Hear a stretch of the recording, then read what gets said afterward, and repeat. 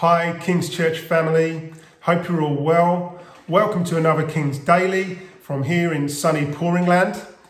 We're coming to the end of our walk through 2 Corinthians. We're in the kind of penultimate verses today. We're in 2 Corinthians chapter 13 verses 11 to 13. It says this: "Finally, brothers and sisters, rejoice, strive for full restoration, encourage one another, be of one mind, live in peace, and the God of love and peace will be with you.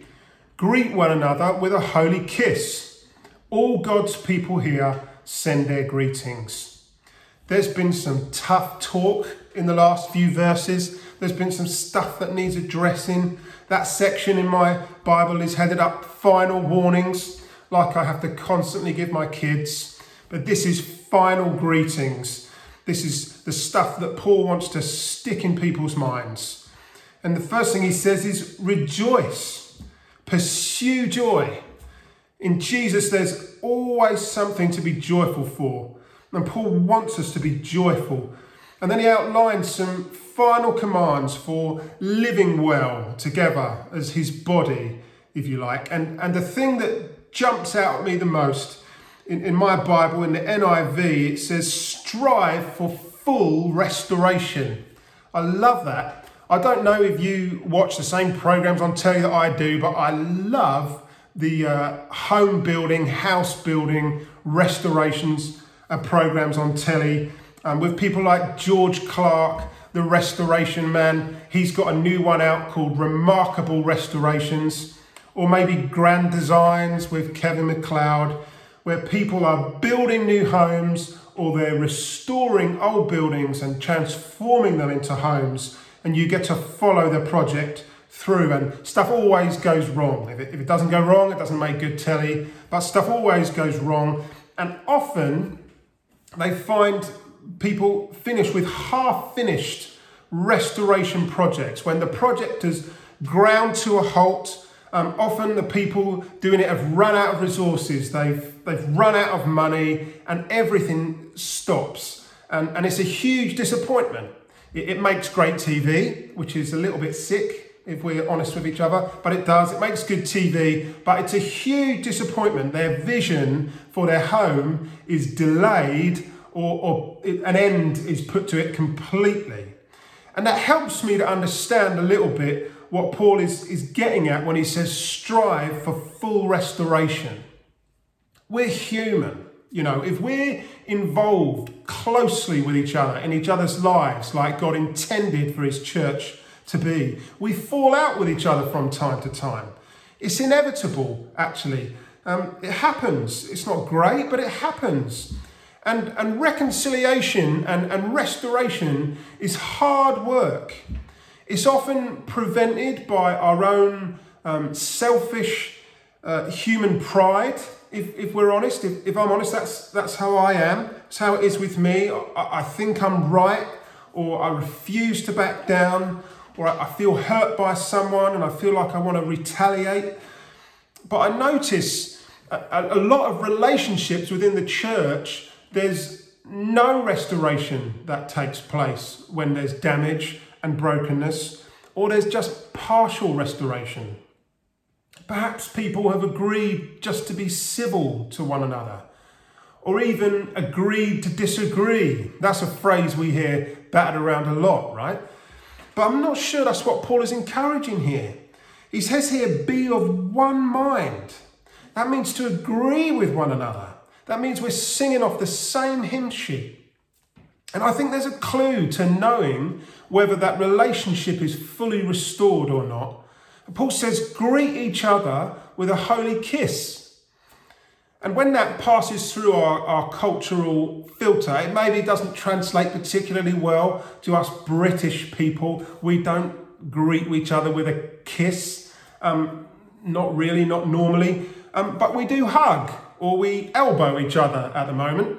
But I think Paul is saying there's a level of physical intimacy that's required to demonstrate that you're of one mind, that you're truly together and you're in agreement with each other.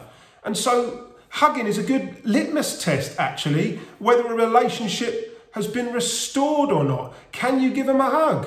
We say that to our kids when they fall out with each other and they apologise and they sort it out. And then we say, right, can you give them a hug? And so when you're done, talking it through and you've apologised to one another and you've forgiven each other, can you give them a hug?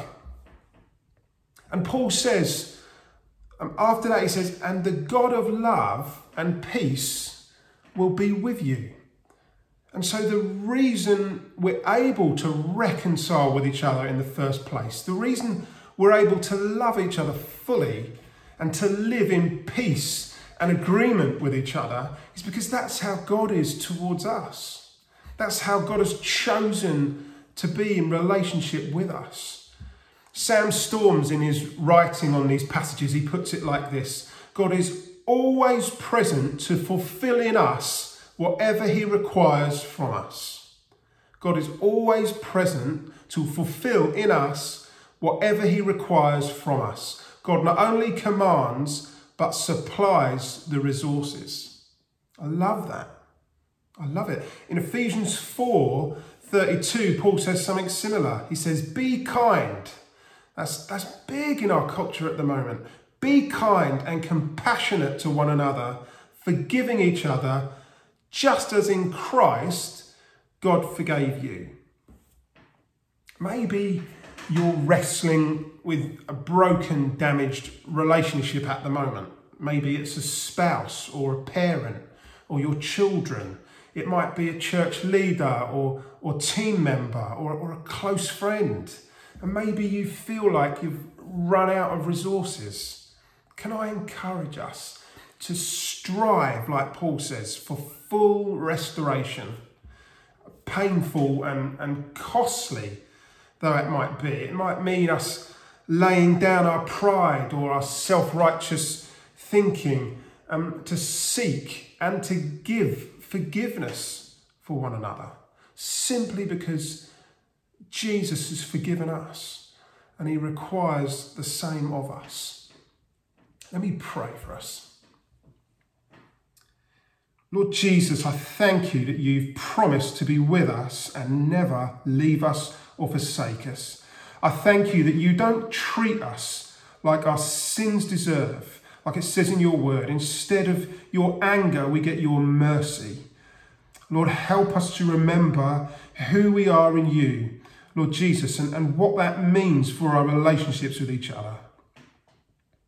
Thank you, Holy Spirit, that you enable us. You give us the power to live as we're commanded to in your word in the Bible. Help us to listen to your prompts and nudges in our relationships with each other as we seek to follow you. We ask it in your mighty name, Lord Jesus. Amen. I bless you guys. Have a great week and see you soon.